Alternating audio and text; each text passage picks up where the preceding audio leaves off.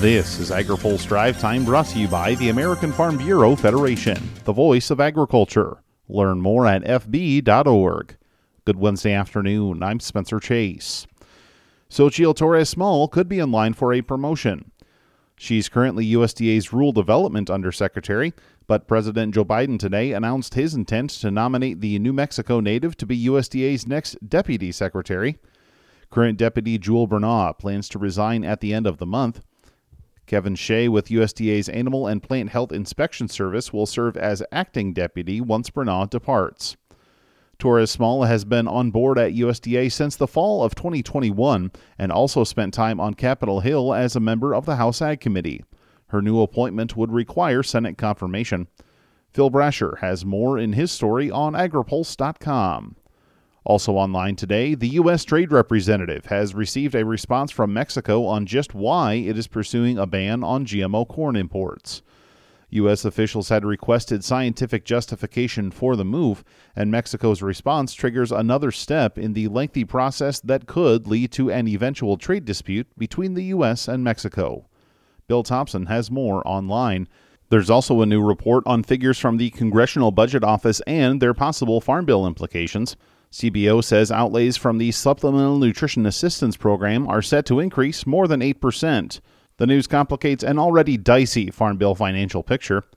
Many farm groups plan to push for additional support for their programs, including groups that support efforts in the conservation title. New investments are coming from the Inflation Reduction Act, and the National Association of Conservation Districts wants to see that money worked into the Farm Bill baseline.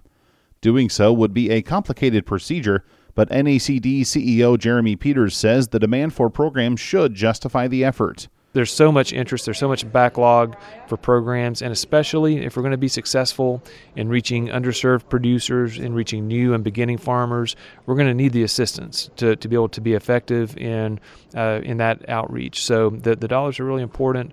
We want to see the maximum amount remain for conservation.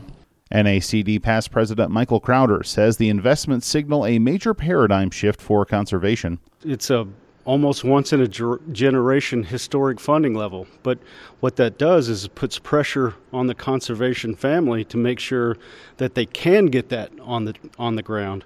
So we've got to make sure that the NRCS, districts, other partners are able to help USDA.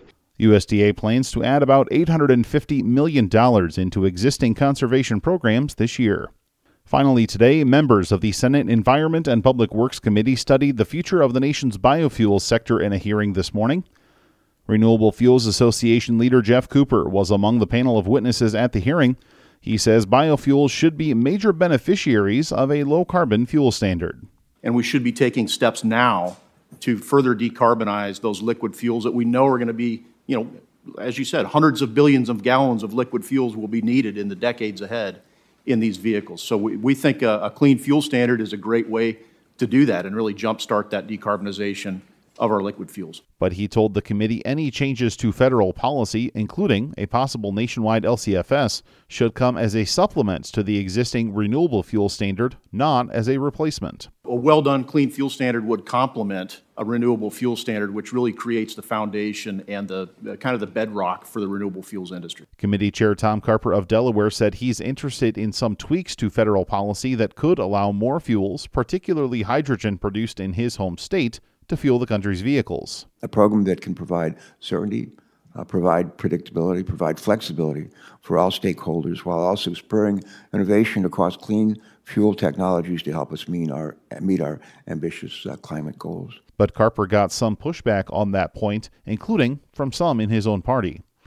Carper said he hopes to have more conversation on the subject going forward. Steve Davies has more in his story on agripulse.com. Now, here's a word from our sponsor. Today's AgriPulse Drive Time is brought to you by the American Farm Bureau Federation. The Farm Bill supports jobs and food security while helping America's farm families manage risk and advance sustainability. It's that important.